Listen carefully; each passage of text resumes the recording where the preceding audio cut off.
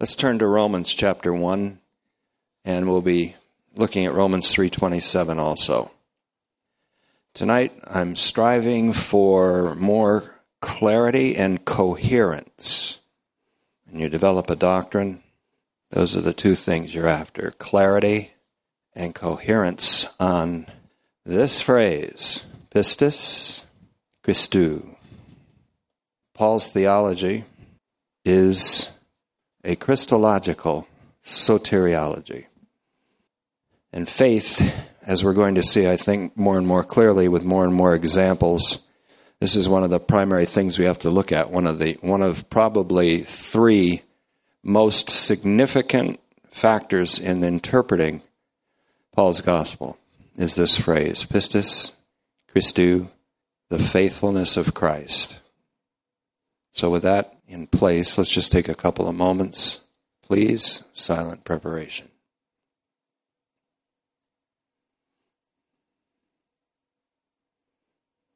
Father, we thank you for this opportunity, and we recognize the mandate in the Scripture to make the most of every opportunity. That's what we're here for. That's what we're doing. And we've gathered together for the purpose of encouragement, and may what we receive tonight be truly an encouragement to all of us and many more whom we converse with and live among. We ask this in Christ's name, amen. We've been considering what Paul called a law of faithfulness from Romans 3:27, which we might even title the Torah of faithfulness. And that's a pretty accurate translation of the phrase in Romans 3:27. In this message, I intend to push for further clarity and coherence, because if we don't get the Christological/soteriological realities down in Paul's gospel, we'll never get to the pneumatological, ethical realities of Paul's gospel.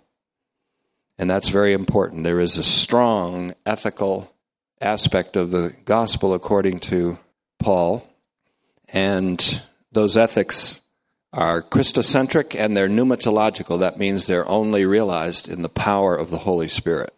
But it is imperative that we first get down the Christological, soteriological, before we get to the pneumatological, ethical realities in Paul's gospel, which is also, I think, better defined as God's gospel about his Son, as we have it in Romans 1:2-4.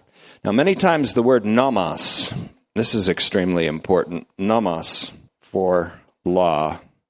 Many times Paul is intending Torah, the Old Testament word for law, which has a couple of important meanings.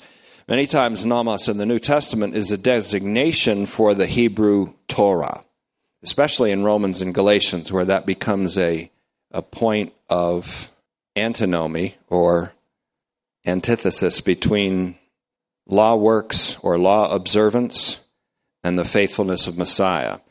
So nomos can be a word for Torah. Its proper meaning, that is, of Torah, is instruction given by God. The Hebrew verb toroth, from which Torah derives, simply means given by God.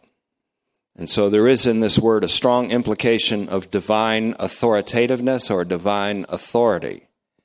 But it's akin to, and virtually equal in many places to, a phrase, the word of Yahweh, which means a specifically divine communication, or even a revelation. Torah can mean a revelation. And this word of Yahweh means specifically a revelation which emphasizes God's graciousness. So we have the two aspects of God's authority and God's grace, and both of these figure in the gospel, as does his sovereign election. And so it can refer to any divine communication at all.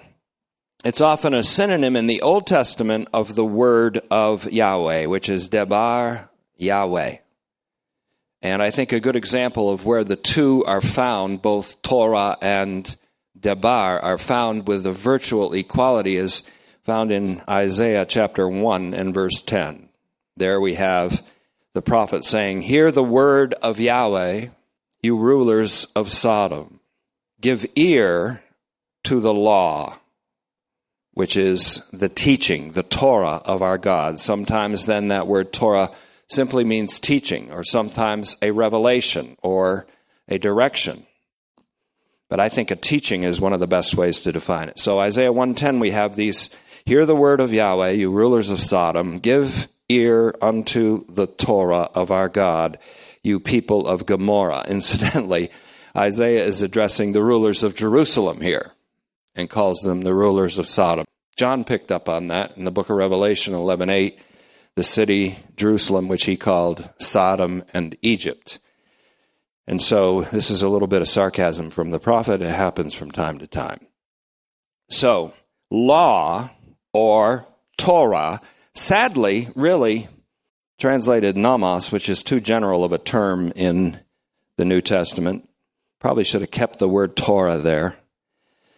The word can mean simply teaching or even revelation. We have then in Romans 3:27 the radical exclusion of human boasting. Where is boasting then? We've been really honing in on that particular passage. Where is boasting then, says the teacher, the opposing teacher of Paul. Paul says, shut out, radically excluded, exclamation point, gone. The teacher then says, through what kind of Torah? What kind of revelation? What kind of teaching? A Torah of works? Paul says, no, on the contrary, a Torah of faithfulness.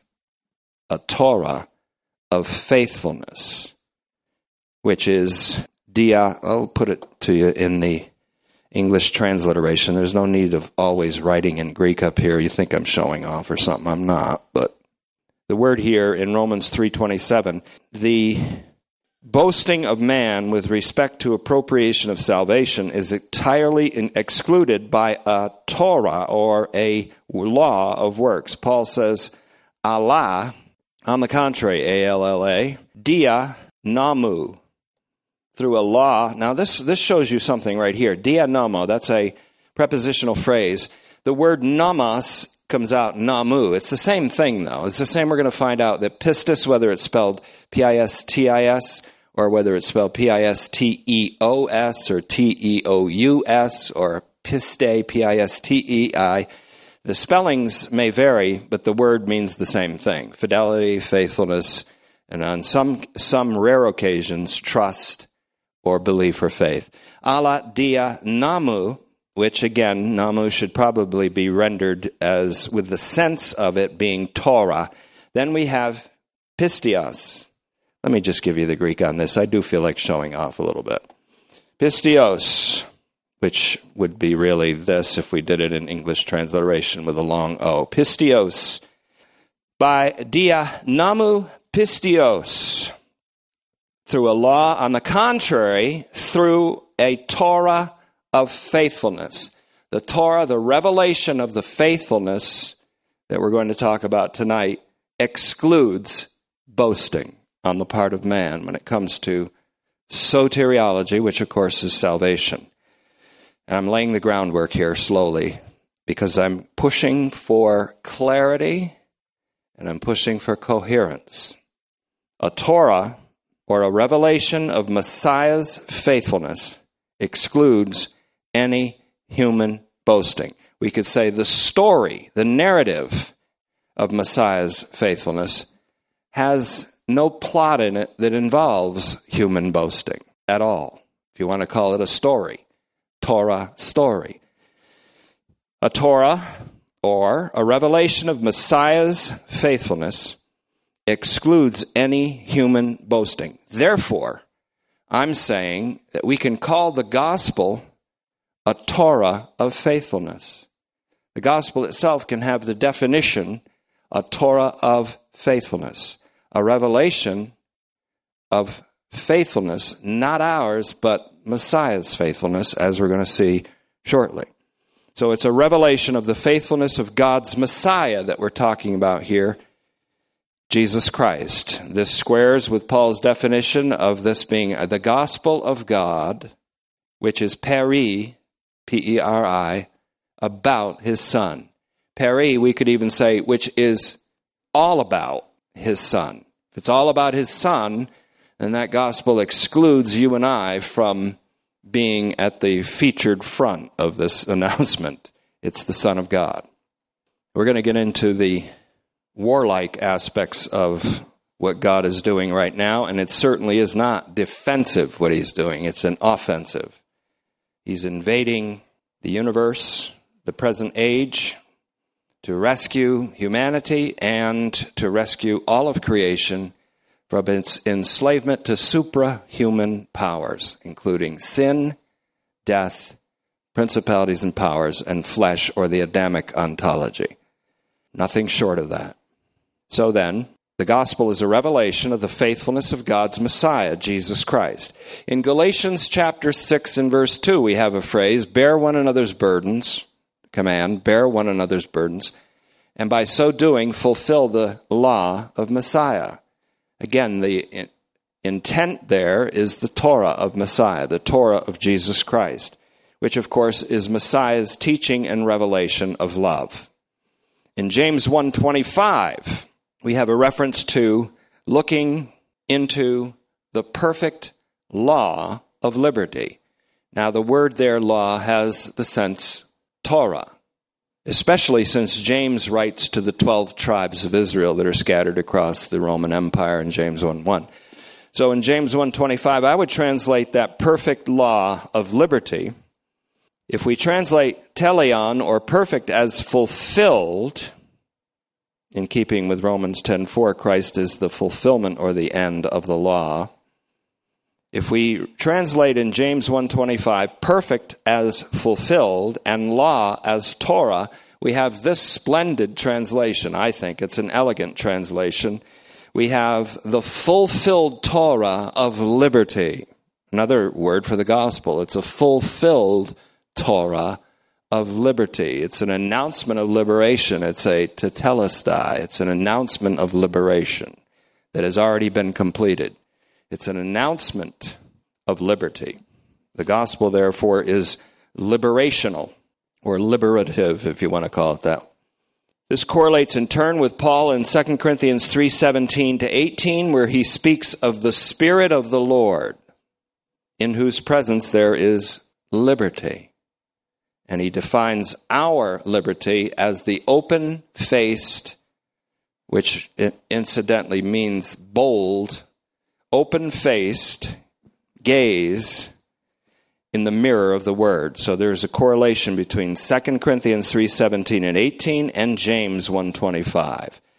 The Spirit of the Lord, in whose presence there is liberty, and the open-faced freedom that we all have to gaze as in a mirror. That's the mirror of the Word, where the image of the Lord shines forth. And by that Spirit, or pneumatologically, we are transformed into that same image from glory to glory. By this we also understand that the gospel, right down the road a little bit from 2 Corinthians 3:18, 2 Corinthians 4:4 says that the gospel is about the glory of the Christ. The gospel is about liberation. Where the Spirit of the Lord is, there is liberty. And it's about transformation. We all are transformed from one degree of glory to the next, as by the Spirit of the Lord. So 2 Corinthians 4:4, the gospel is actually described as the gospel of the glory of Christ. And this is the gospel, the very gospel that the minds of unconvinced people, whether believers or not, unconvinced people are blinded to the gospel of the glory of the Christ, a glory which God intends to be universal. Habakkuk chapter 2, verse 14. Very close to Romans' key verse. The key verse in Romans is the prophetic text from Habakkuk 2:4. We're going to see that in a moment. So, it's about liberation from enslavement to the powers of sin and death and superhuman powers called principalities and powers, and from the flesh, which is the human existence in Adam. Human existence in Adam is irredeemable. So we put off the old man altogether. We put on the new man, who we already are, the new person.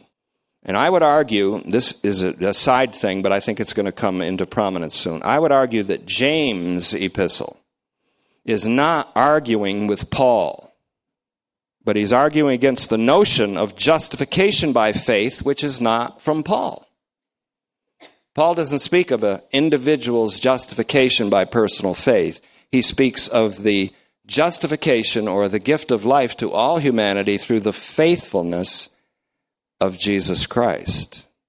And so James isn't arguing with Paul. I think James, in fact, is putting down, as far as justification goes, as far as salvation goes, he's putting down both justification by faith and justification by works, so that he can point to a fulfilled law of liberty, a fulfilled Torah of freedom, in which God has reconciled the world in Christ in 2 Corinthians 5:19. So I would argue that James is not arguing with Paul in his epistle, like Luther thought, but he's actually arguing against the notion of justification by faith, which Luther actually favored. So that's why he called James a right strawy epistle, an epistle of straw, and he kind of rejected it. Luther also had some bad things to say about Jews and papists, Catholics and Jews. It made him a little slanted toward anti-Semitism. And that's because there has been, and we're going to show this very clearly, in Romans and Galatians, Paul is not being anti-Jewish. He's not being anti-Judaism at all, as people assume that he is. He's not. And we'll show that he has a very sympathetic view of Judaism, but that he also views Judaism and his time in Judaism as belonging to the first creation. It's impossible for us to be male and female in Christ. And that doesn't mean that we don't have genders in Galatians 3:28. It doesn't even indicate that we may be confused about our gender. Gender confusion seems to be a deep problem nowadays. But it means that we can't be of the first creation when God initially created them, male and female. Male and female, he created them. That's simply a reference to the Adamic creation. So that we can no longer be male and female in Galatians 3:28 simply refers to we can no longer be attached to the first creation at all. And so we can't be slave or free, and we can't be Scythian or barbarian, or we can't be Jew or Gentile. We can't be any of these things. They all belong to the first creation. The new creation is something spectacularly new, fresh. And if any person is in Christ, new creation. It is not circumcision or uncircumcision that means anything or that avails anything, but a new creation. Galatians 6:15. So by all of these accounts and all of these considerations, we may also describe the gospel of God about his Son, Romans 1:2 and 3, as a Torah or a revelation of freedom. It was for freedom that Christ manumitted you.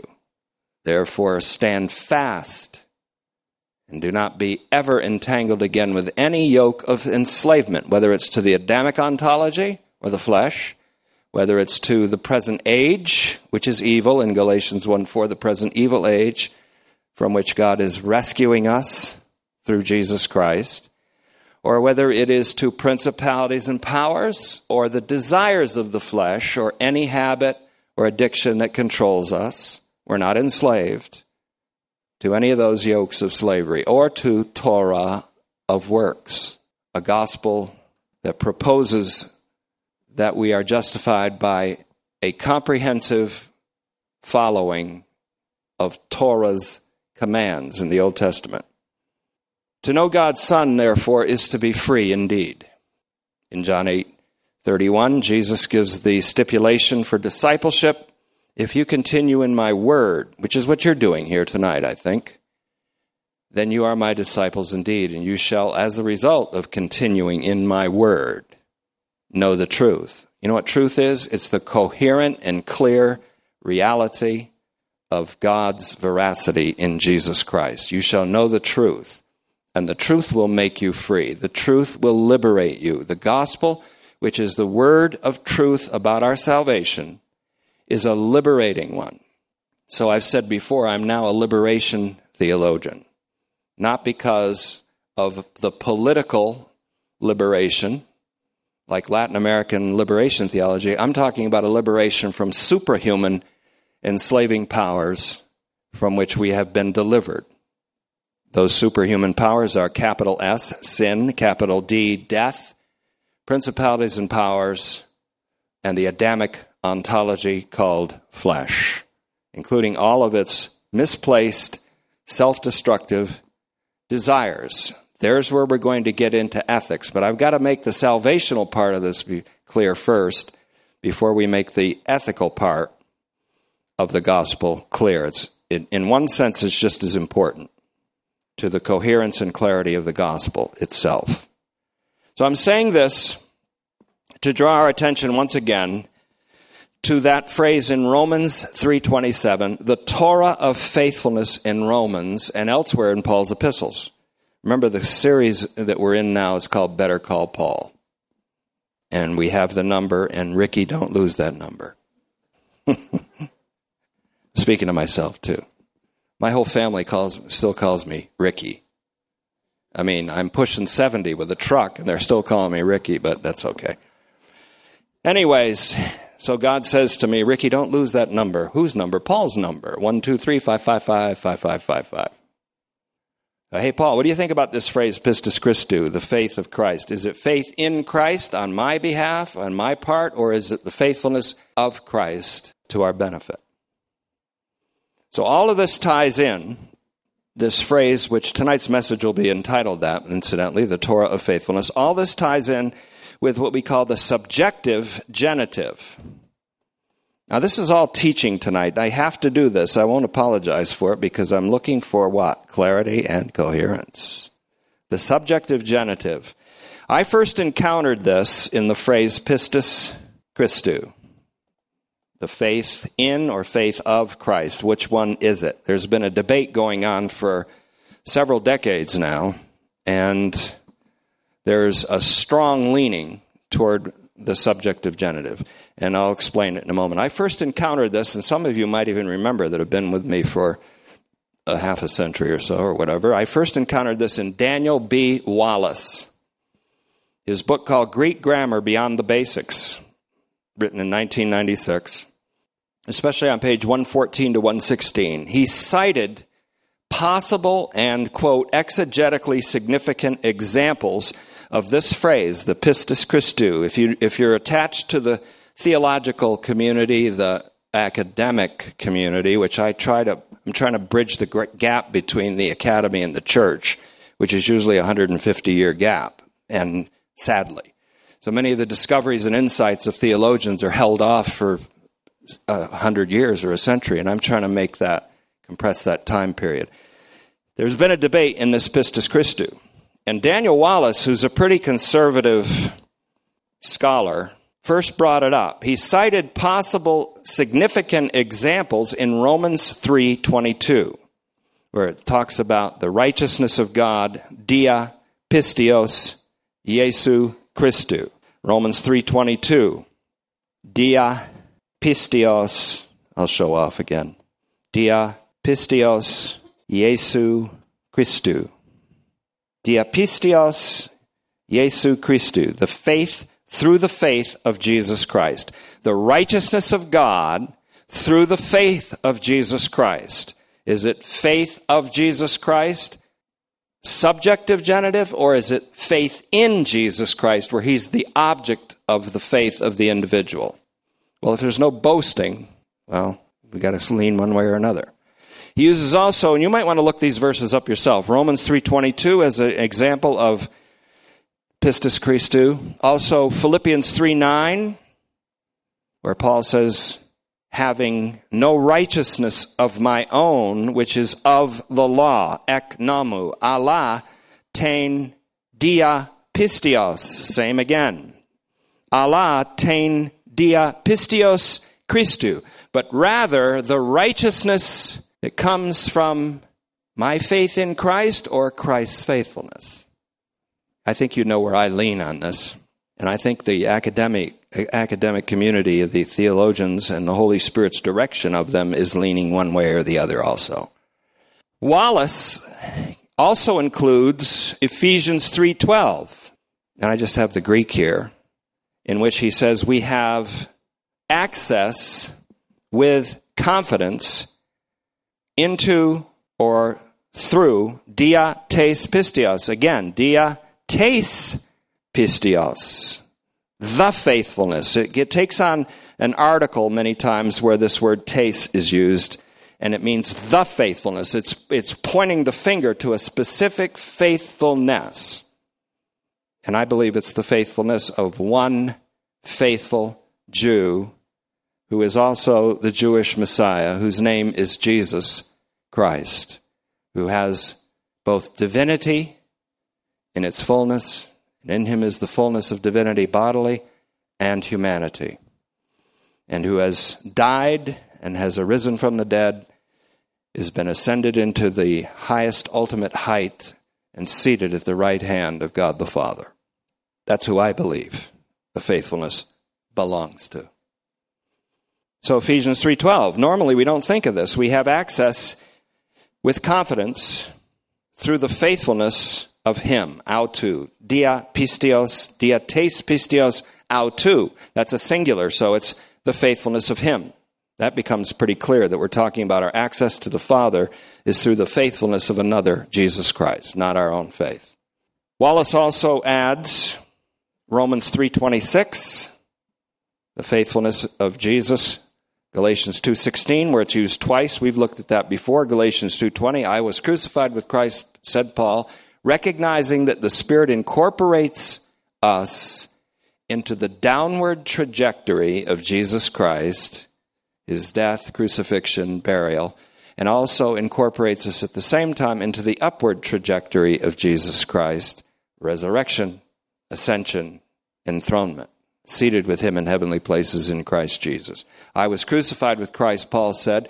Nevertheless I live, and yet it is not I, but Christ lives in me. And the life that I now live in the flesh, not the Adamic ontology, but this body, this mortal body, I live by the faithfulness of the Son of God.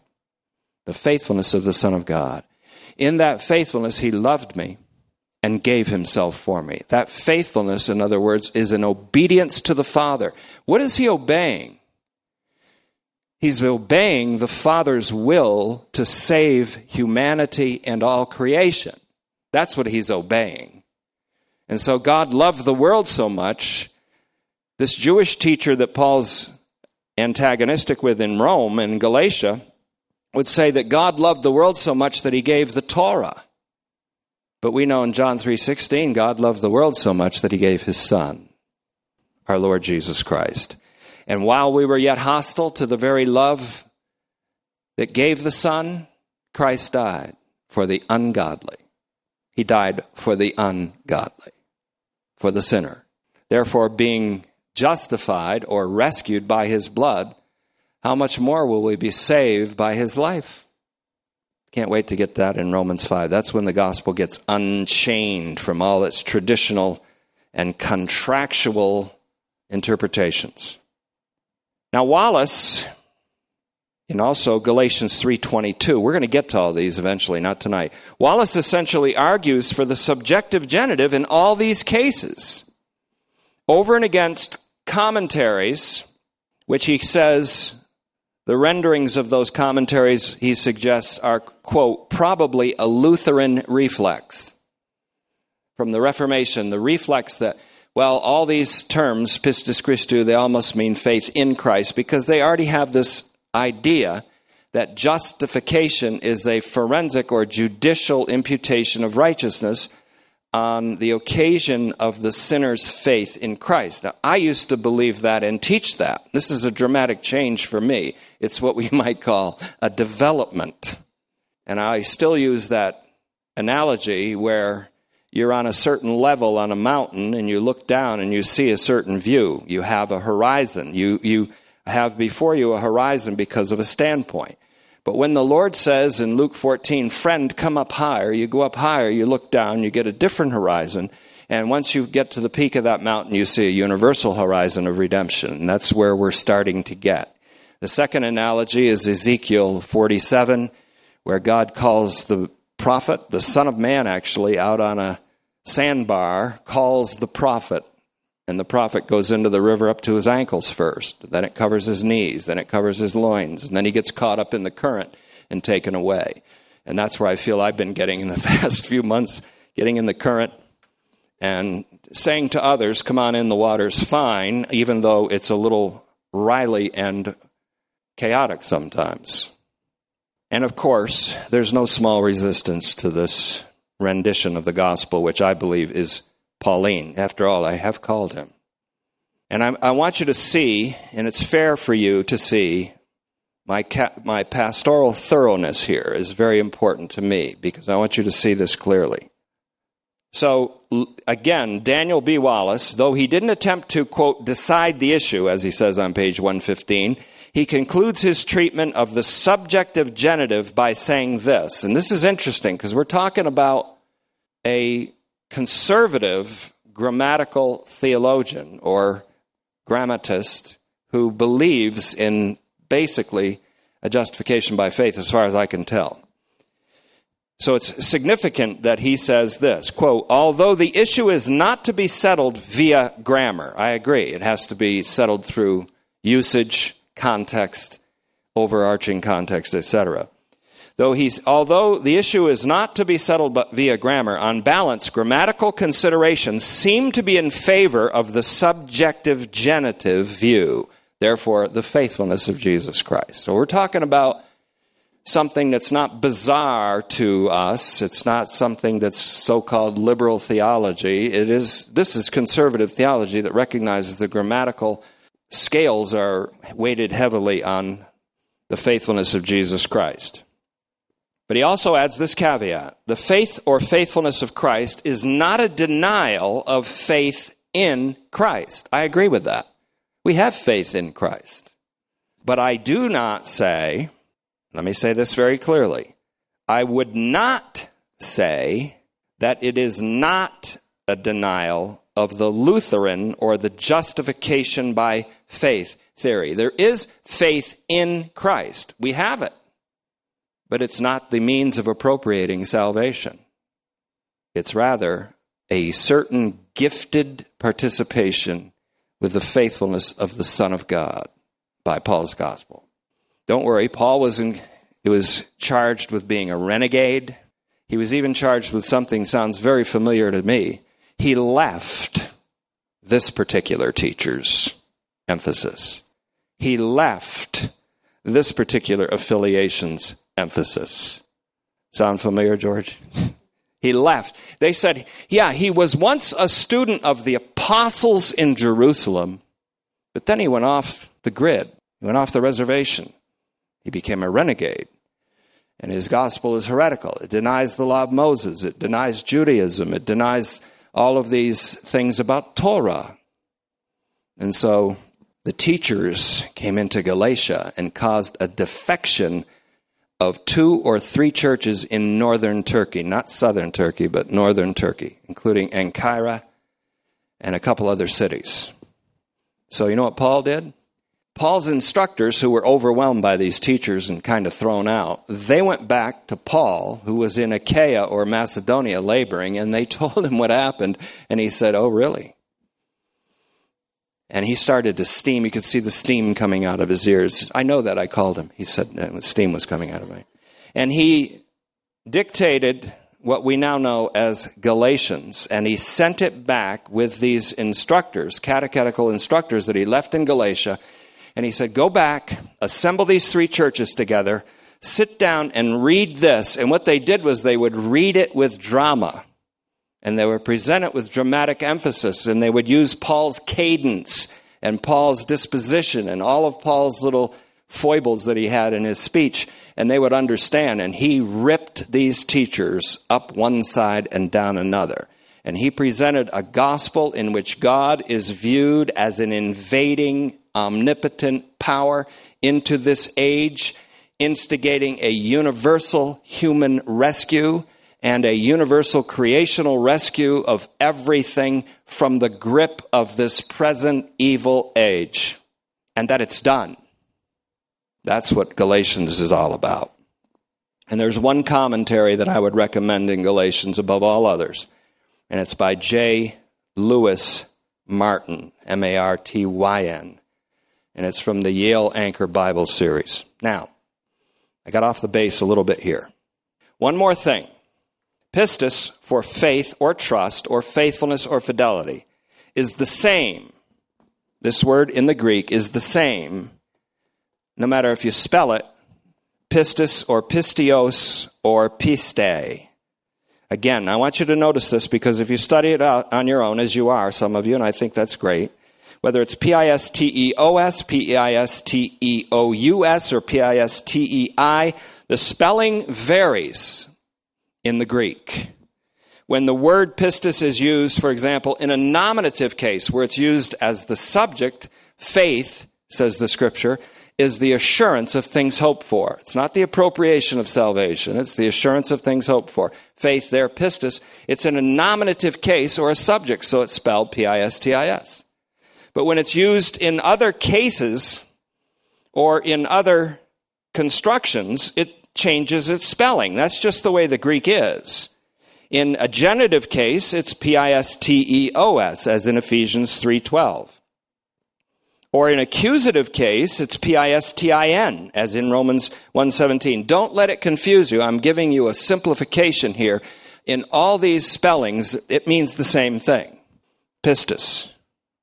And if you study the semantic scope of all the meanings of pistis, you have faith, you have trust, you have fidelity or faithfulness. And it's in the subjective genitive, it's always having to do with fidelity or faithfulness. And when it's of Christ, it means the faithfulness or the fidelity of Jesus Christ. My testimony is that I have been saved by grace, God's sheer grace, through faithfulness, not mine, but Messiah's. And it's strange because I actually believe that. That changes the whole order of things for people, and it gets people a little upset, which is pretty much the norm.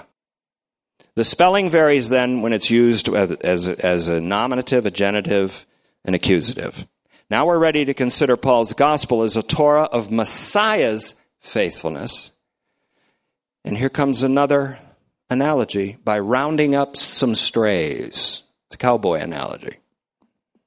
Rounding up some stray verses in Paul that employ this phrase, pistis Christou, in the Pauline epistles. I'm going to begin with Romans 1:17, since this is where Paul explicitly, very strongly, in Romans 1:17, he gives the thesis statement of his gospel.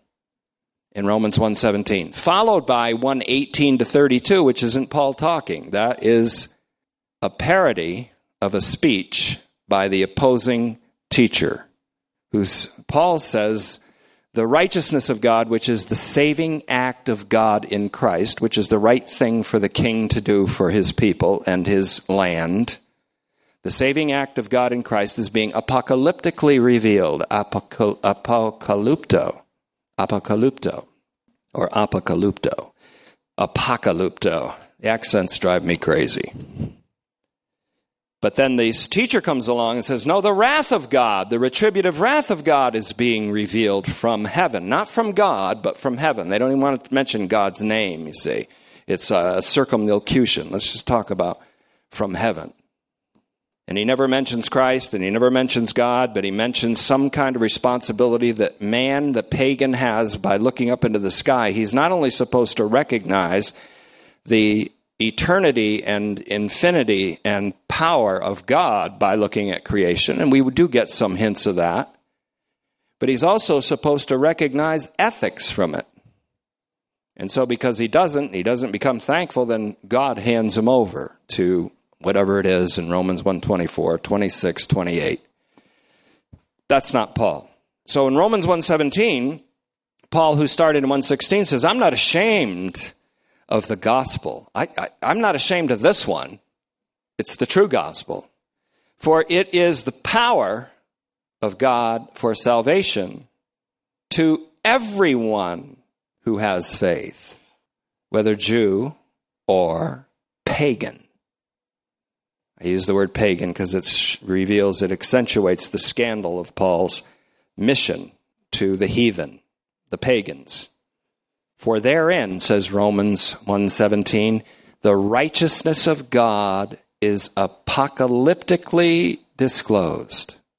The righteousness of God, defined in Psalm 98, means the king's righteous act of rescuing his people. So it's the saving act of God in Christ is revealed ek pistios, from faithfulness, eis piston, to faithfulness.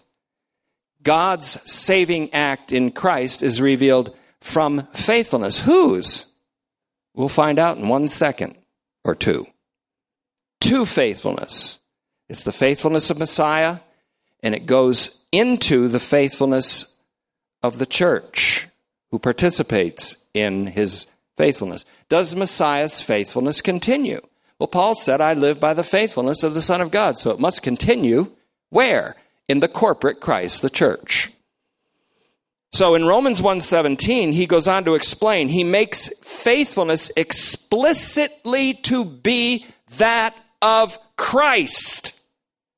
Because he says, just as it is written, authoritatively written where? In Torah, in the prophets, in the Nebi'im of the scriptures. He cites Habakkuk 2:4, just as it stands written, the righteous one. I know we've looked at this before, but tonight is toward clarity and coherence by repetition. The righteous one will live out from faithfulness. Ek pistios. Ek pistios.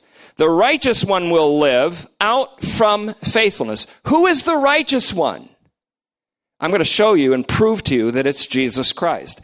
He lives, he will live, said the prophet, meaning he will be resurrected out from his faithfulness as a result of his faithful obedience to the Father's intent to invade this space called the present age and to rescue humanity in toto and to rescue creation in totality. In obedience to that intention of God, Jesus Christ was faithful to the extent of death. And because of his faithfulness, ek pistios, he will live, be resurrected. The faithfulness here is then explicitly stated to be that of a person called the righteous one. My translation capitalizes R for righteous and one, O-N-E. I guess we're hitting fourth gear here. First, in keeping with Romans 1:2b, the second part of Romans 1:2 through 4, that this gospel is about God's Son, whom God raised from the dead, Romans 1:17, is referring to that resurrection of God's Son, in answer to his Son's faithfulness. Our salvation is due to a faithfulness which God answered by resurrection, not through our faith, which God answers by raising us from the dead. And when Christ was raised from the dead, so was all creation, and so was all humanity.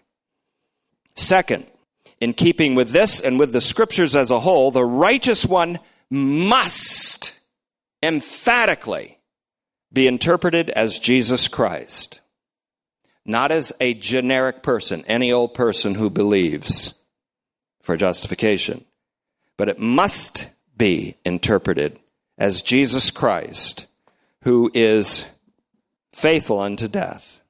It is not referring to a generic person, individual, who is so-called justified by faith.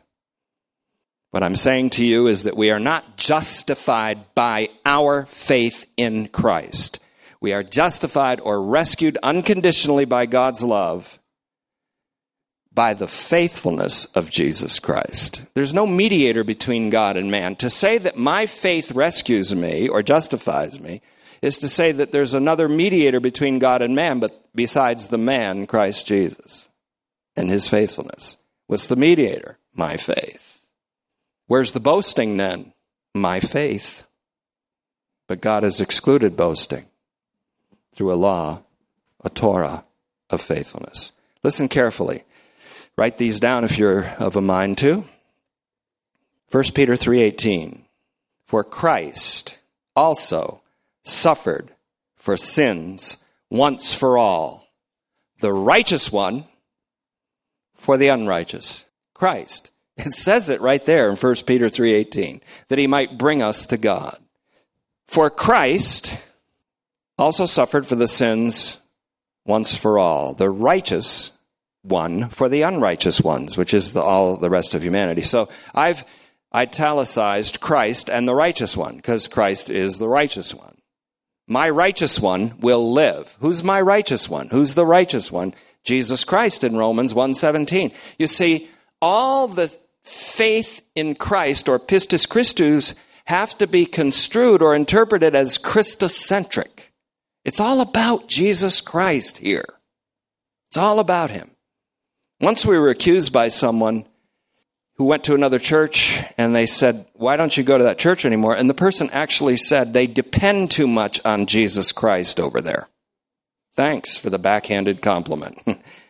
In this verse, Christ is explicitly identified as the righteous one. And in 1 Peter 3:18, we have an allusion to another famous passage called Isaiah 53:11, in which Yahweh says, my righteous servant, speaking of Jesus Christ, my righteous servant will justify many. Paul interprets that many as all, as we know in Romans 5:18. As we've considered even in the Rev the Book study, the considerable weight of this verse in Romans 5:18 reads, through one righteous act, there is justification of life for everyone.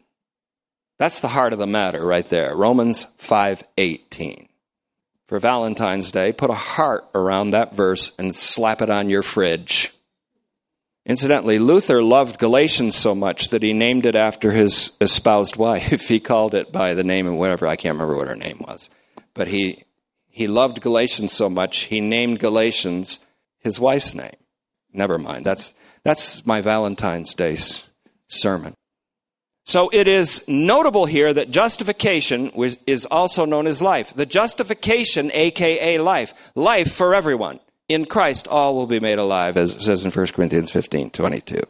It comes not through the faith of each individual, but through the righteous act, also known as, a.k.a. the faithfulness or the obedience of one, i.e., Jesus Christ.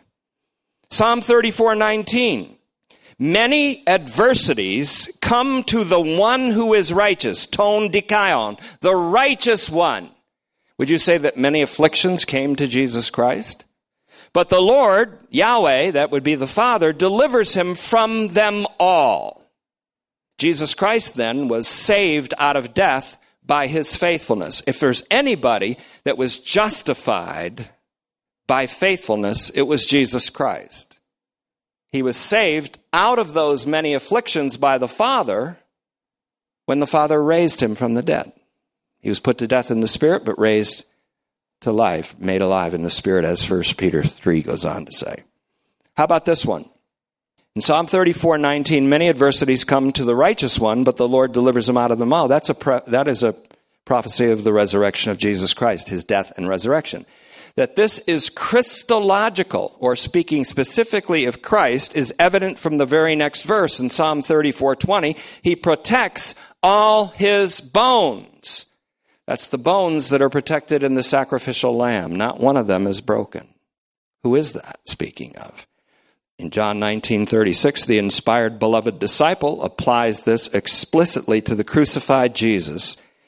And they did not break his legs, as is the custom in the crucifragium, which they would come by and break the legs so they could go spend their weekend after all these guys were dead. They didn't have to do that. He was already dead. So John 19:36, Psalm 34, 19 and 20 then is explicitly to the crucified Jesus, and therefore Jesus is the one who is also delivered via resurrection. He was handed over for our sins, but raised up for our justification, says Romans 4:25. See, it takes a lot of work to make this clear. Psalm 141:5a says this, "Let the righteous one strike me." The righteous one has struck me a few times. Hey, yes, Lord, you're wrong about this thing. Justification by faith. What? This can't be God. It has to be the devil. It's justification by my faithfulness. Well, the righteous just smote me, struck me upside the head. But it says, let the righteous one strike me. It is an act of faithful love. Let him rebuke me. It is oil for my head. Let me not refuse it. I'm speaking to you because I have been struck by the righteous one. Isaiah 24:16a says, from the ends of the earth we hear songs. The splendor of the righteous one is the name of the song we hear.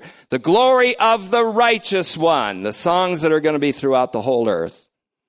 Isaiah 24:16a. On top of this, one that we don't usually consider is Zechariah 9:9.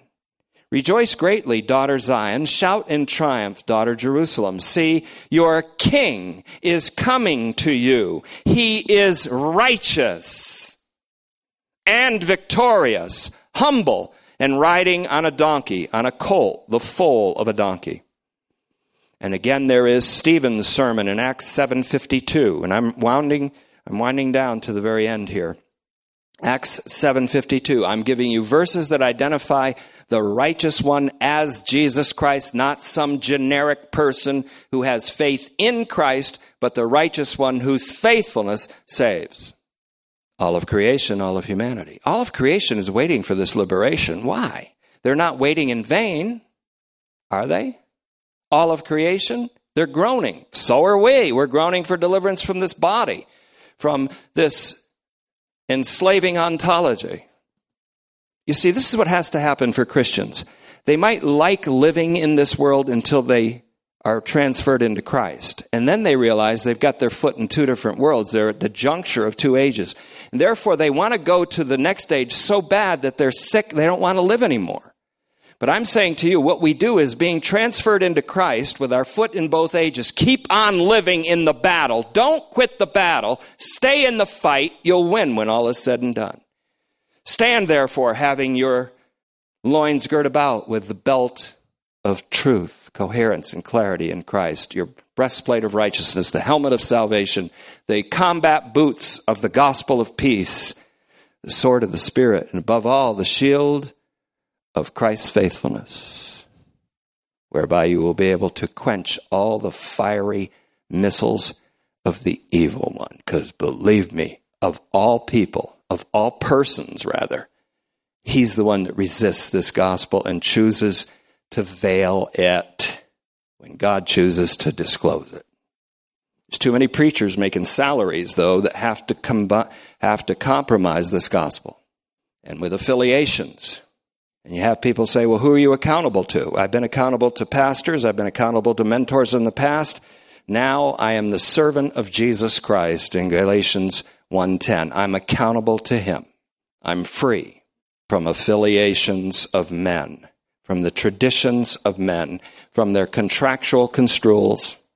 And I'm free to be led by the Spirit, as you are too, and should be. I love this. Stephen says, which of the prophets did your fathers not persecute? The mystery is that the very favored people of God, called Israel, don't believe the gospel. It's a mystery. Paul explains it in Romans 9-11. It's because God wants to imprison both pagans and Jews in disobedience so that he can have mercy on all of them. So all Israel will be saved in Romans 11:26 and Romans 11:32.